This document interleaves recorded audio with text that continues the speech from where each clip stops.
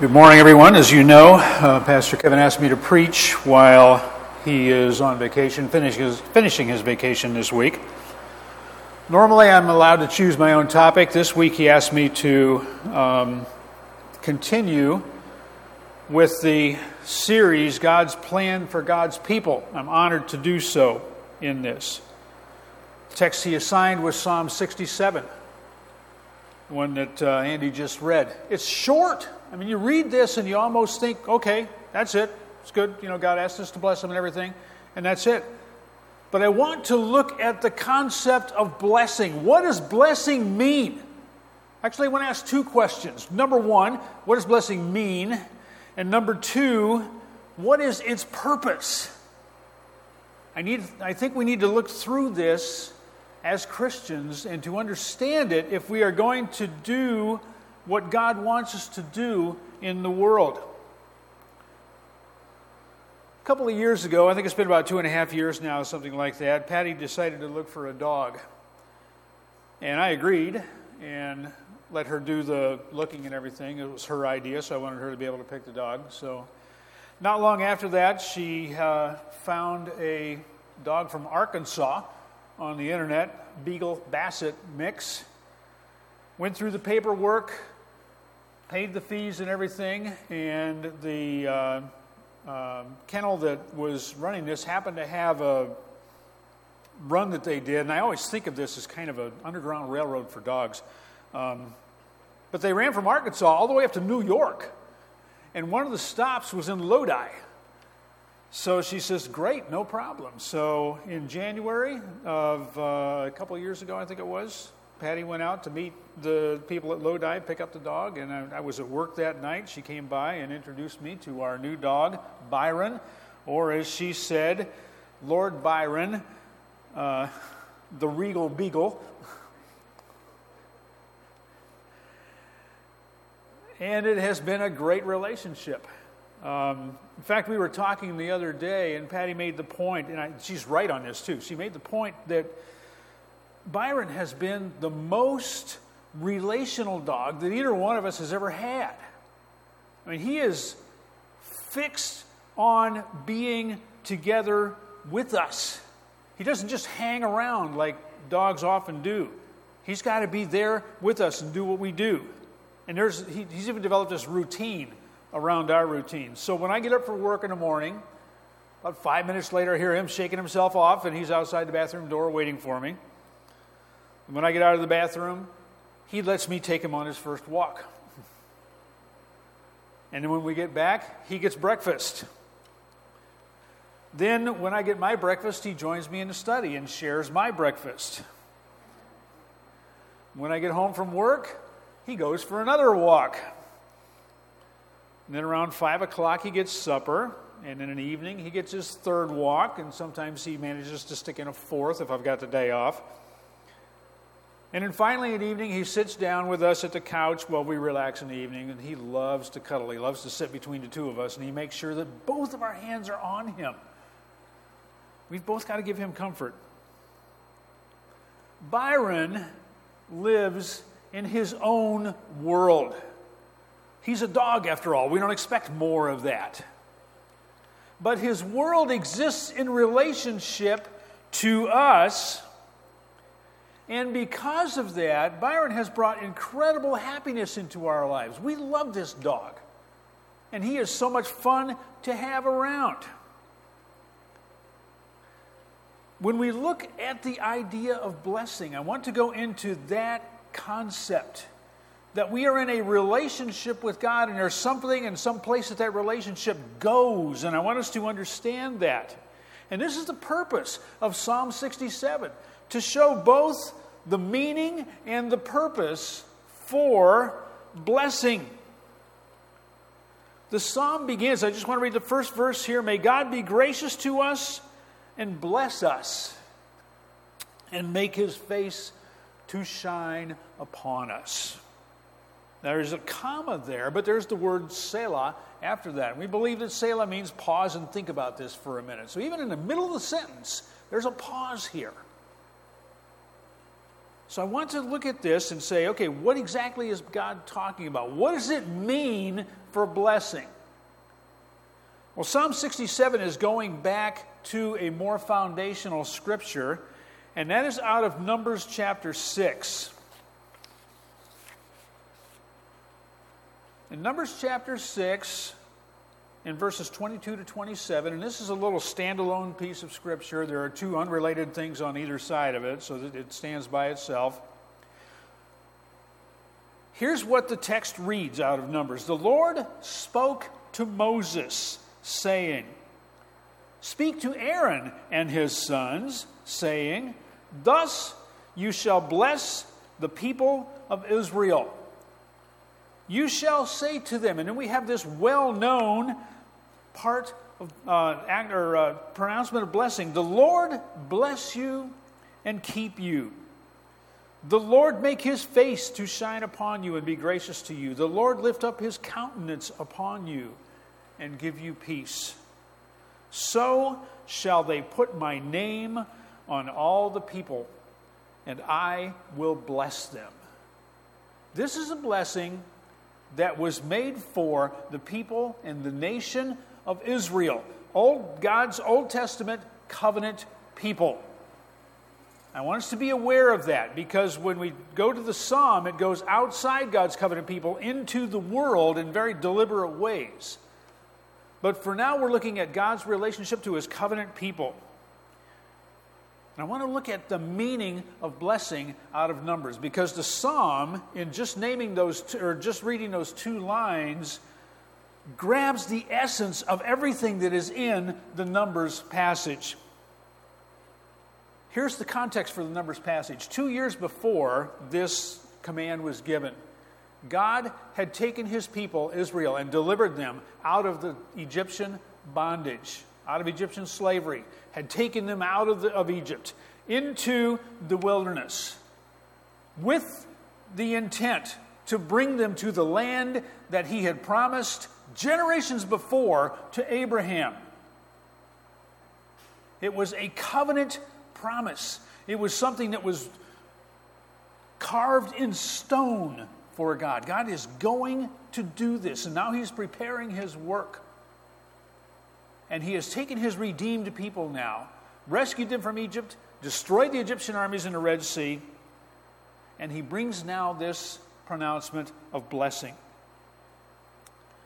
Blessing, when we read that word, grows out of God's plan to save. It is God directing his favor toward us.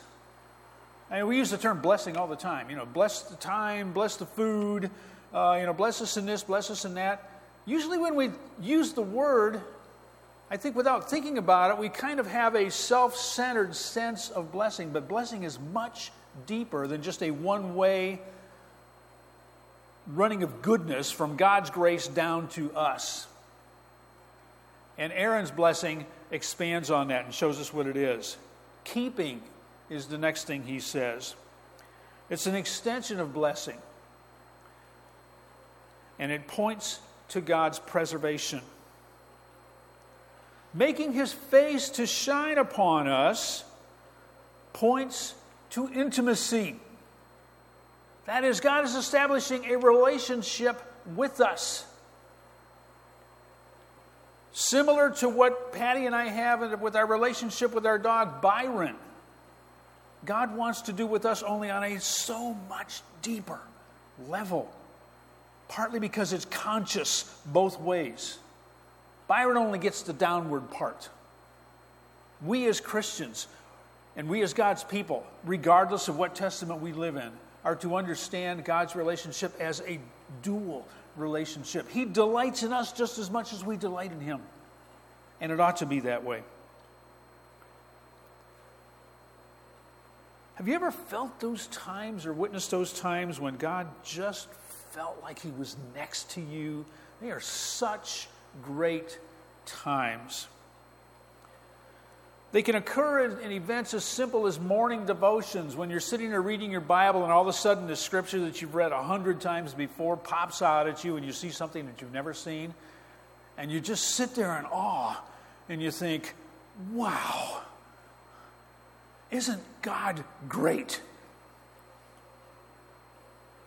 Or it can occur when believers meet for the first time and there's an immediate connection between them because we worship the same God and we fellowship with the same God. And though we've never seen each other before and we may never see each other again in this lifetime, there's that deep connection there, and we feel it and we love it and we rejoice in it.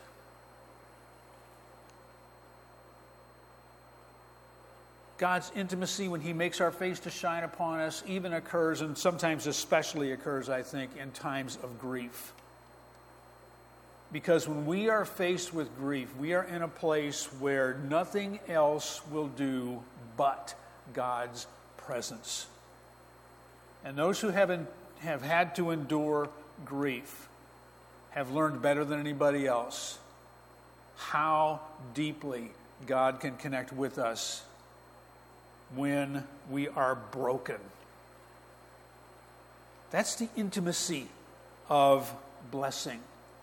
It is double, it is two-way intimacy. When God is being gracious to us, it refers to His deep delight to grant us compassion that we do not deserve. It's just grace. I can't say just grace because there's no limit to grace. When God lifts our countenance upon us, He looks on us with favor.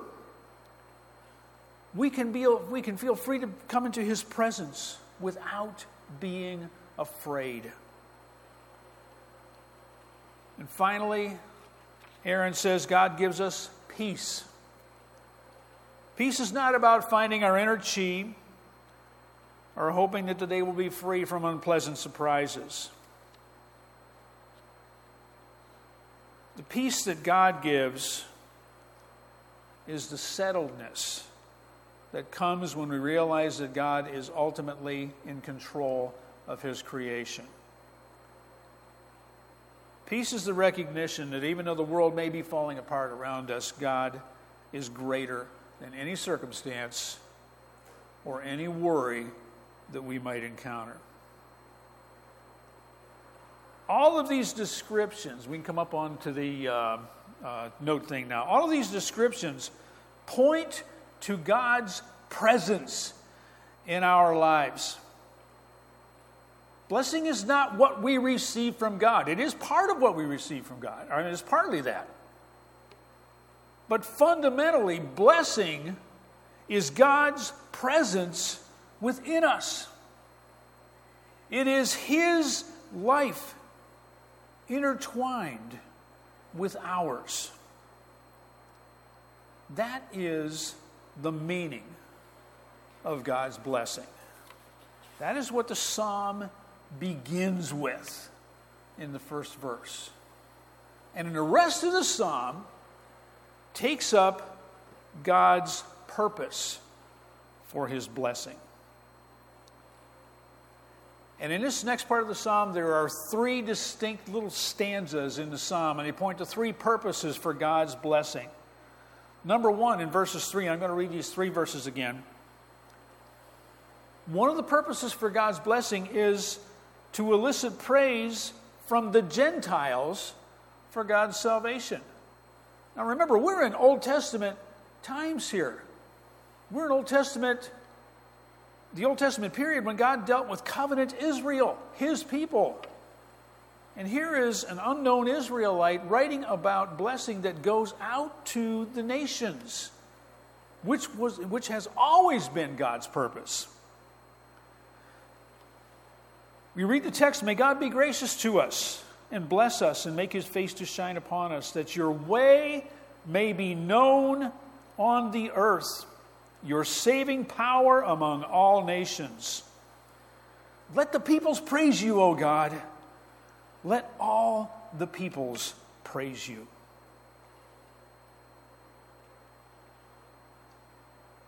Why do we call on God to bless us? It's not just for Israel, but it's for the entire world population, that your way may be known on the earth and your saving power among the nations.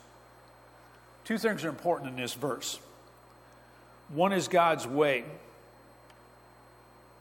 It's not just, here's what you do, and you go on your journey, and I'm not going to worry about it until you get there. When we talk about a way, there is both a journey and there is both the process in the journey along with the destination. Several years ago, I finally broke down and got a cell phone, and my family thanked me for that very much. But I kept my dinosaur phone for a long time. I think it was still a couple of months ago when it finally died and I couldn't charge it anymore, and I had to buy a new one. But I did have GPS coordinates on it, and I started to use that and really liked it because it would show me, we'd plug in a destination and start to drive and everything, and it would show me how to get there and tell me which way to turn, and in 500 feet turn on this street and everything like that. But my destination only gave me that one dimension of it. Patty introduced me later to Waze, which is spelled W-A-Z-E if you're not familiar with it. It's more of an interactive destination GPS finder, and it not only gives you where to go, but it also lets you understand what obstacles may be lurking on the way. If there's a piece of debris in the highway, people call things in, and then it figures that in and announces it to you. There's a debris on the road a mile up. Or if you're cruising down the road at 80 miles an hour, Waze will warn you that there's a cop car sitting at the side. Not that we cruise down the road at 80 miles an hour, though. But we have both those dimensions. The way along the way and the destination when we get there. The Bible gives us both of those, that your way may be known on the earth, that God watches over us, and not only his people, but the whole world, and brings them to their ultimate destination, which is a knowledge, in our terms, of faith in Christ. The other purpose lies in verse 2, which is God's saving power among the nations. Why would God want his saving power to be known among the nations, except that he wants them to know that he is a good God? And then finally we come to God's ultimate purpose for this section in verse 3. That the peoples may praise him. God desires and wants praise from people around the world. A few years ago, the movie Shrek came out. It's a kind of a modern-day fairy tale where things are turned on their heads so that the prince becomes the villain, and in the end, the ogre is the guy who ends up living happily ever after with his beloved. But one of the characters in there is this, if you've seen the movie, this little, and I mean very short guy named Lord Farquaad. And he craves, above everything else, the praise of his people. But he's got a little Napoleon complex. He's just a bossy guy, basically. He walks all over his people. He demands praise even when he knows that it's forced. He's just got to hear that adoration from his people, even if it's all fake. If we look at Lord Farquaad and we compare him to God, God also desires praise from his people, but God desires praise because he has earned the praise. He deserves the praise. He is all powerful, he is infinite, and he is altogether gracious. He alone, of all the beings in the creation, deserves praise. We come to the second purpose for blessing in verses 4 and 5. And this is the joy among the peoples as they witness God's justice. One of the things that he does for us, one of the many things that he does for us. Let all nations be glad. Excuse me, and sing for joy. For you judge the peoples with equity, and you guide the nations on the earth.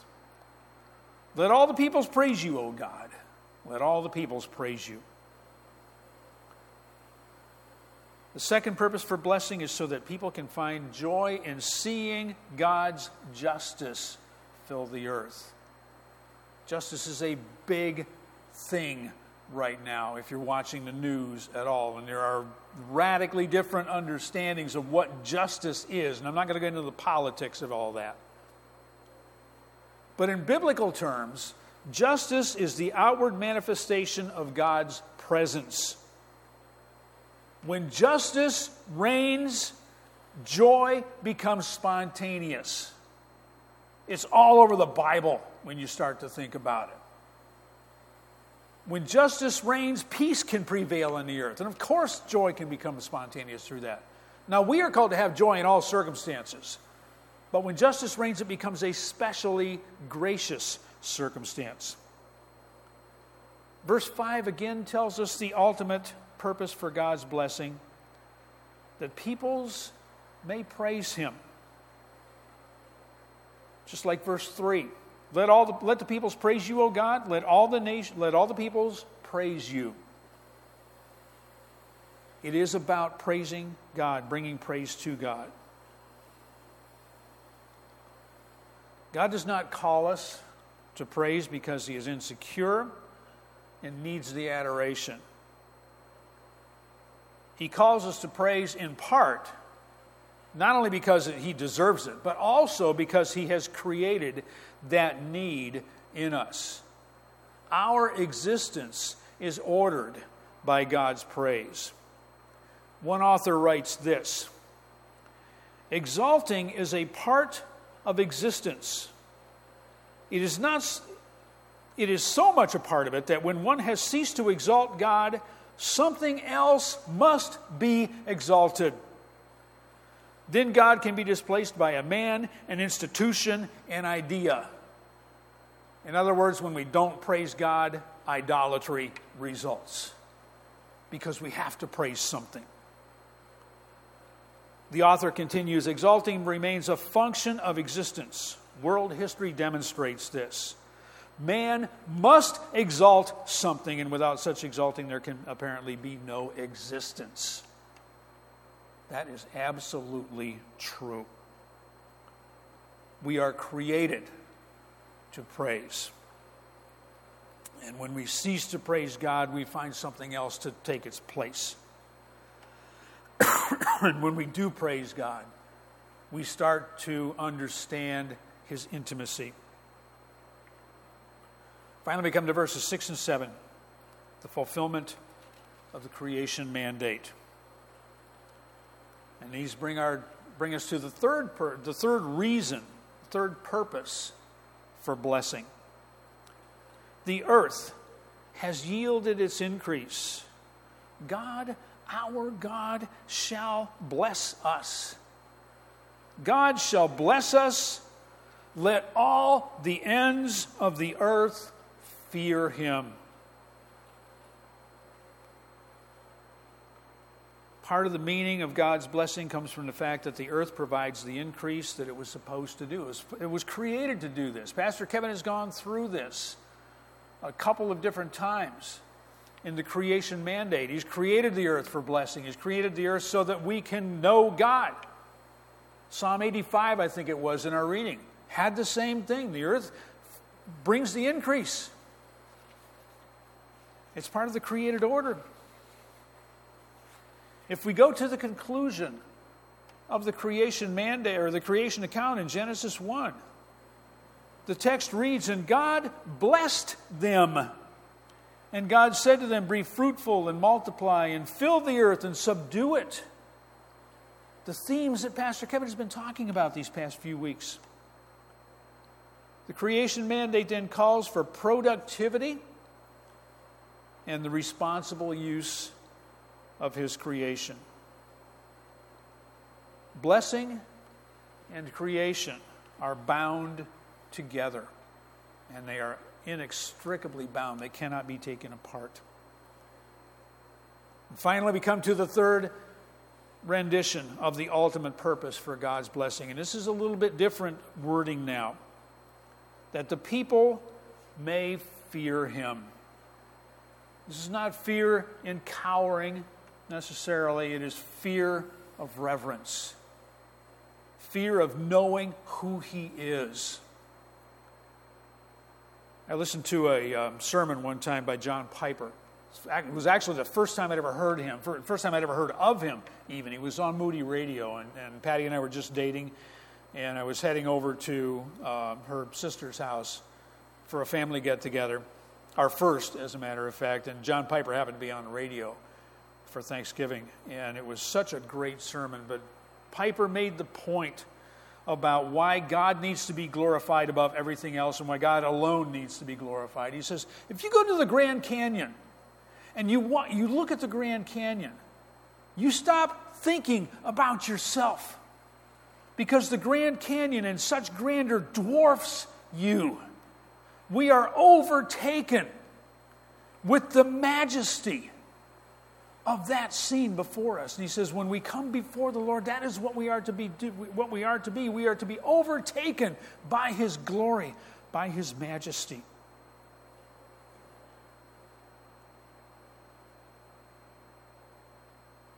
So in the end, with Psalm 67, blessing, relationship, and world praise and fear all come together. Blessing then becomes a conscious engagement in God's relationship. We worship him. We understand why we worship him. We understand what we are doing when we worship him. And in turn, we willingly receive his blessings because he lives to bless us. And then we go out and share that relationship with the world. Let's close with prayer.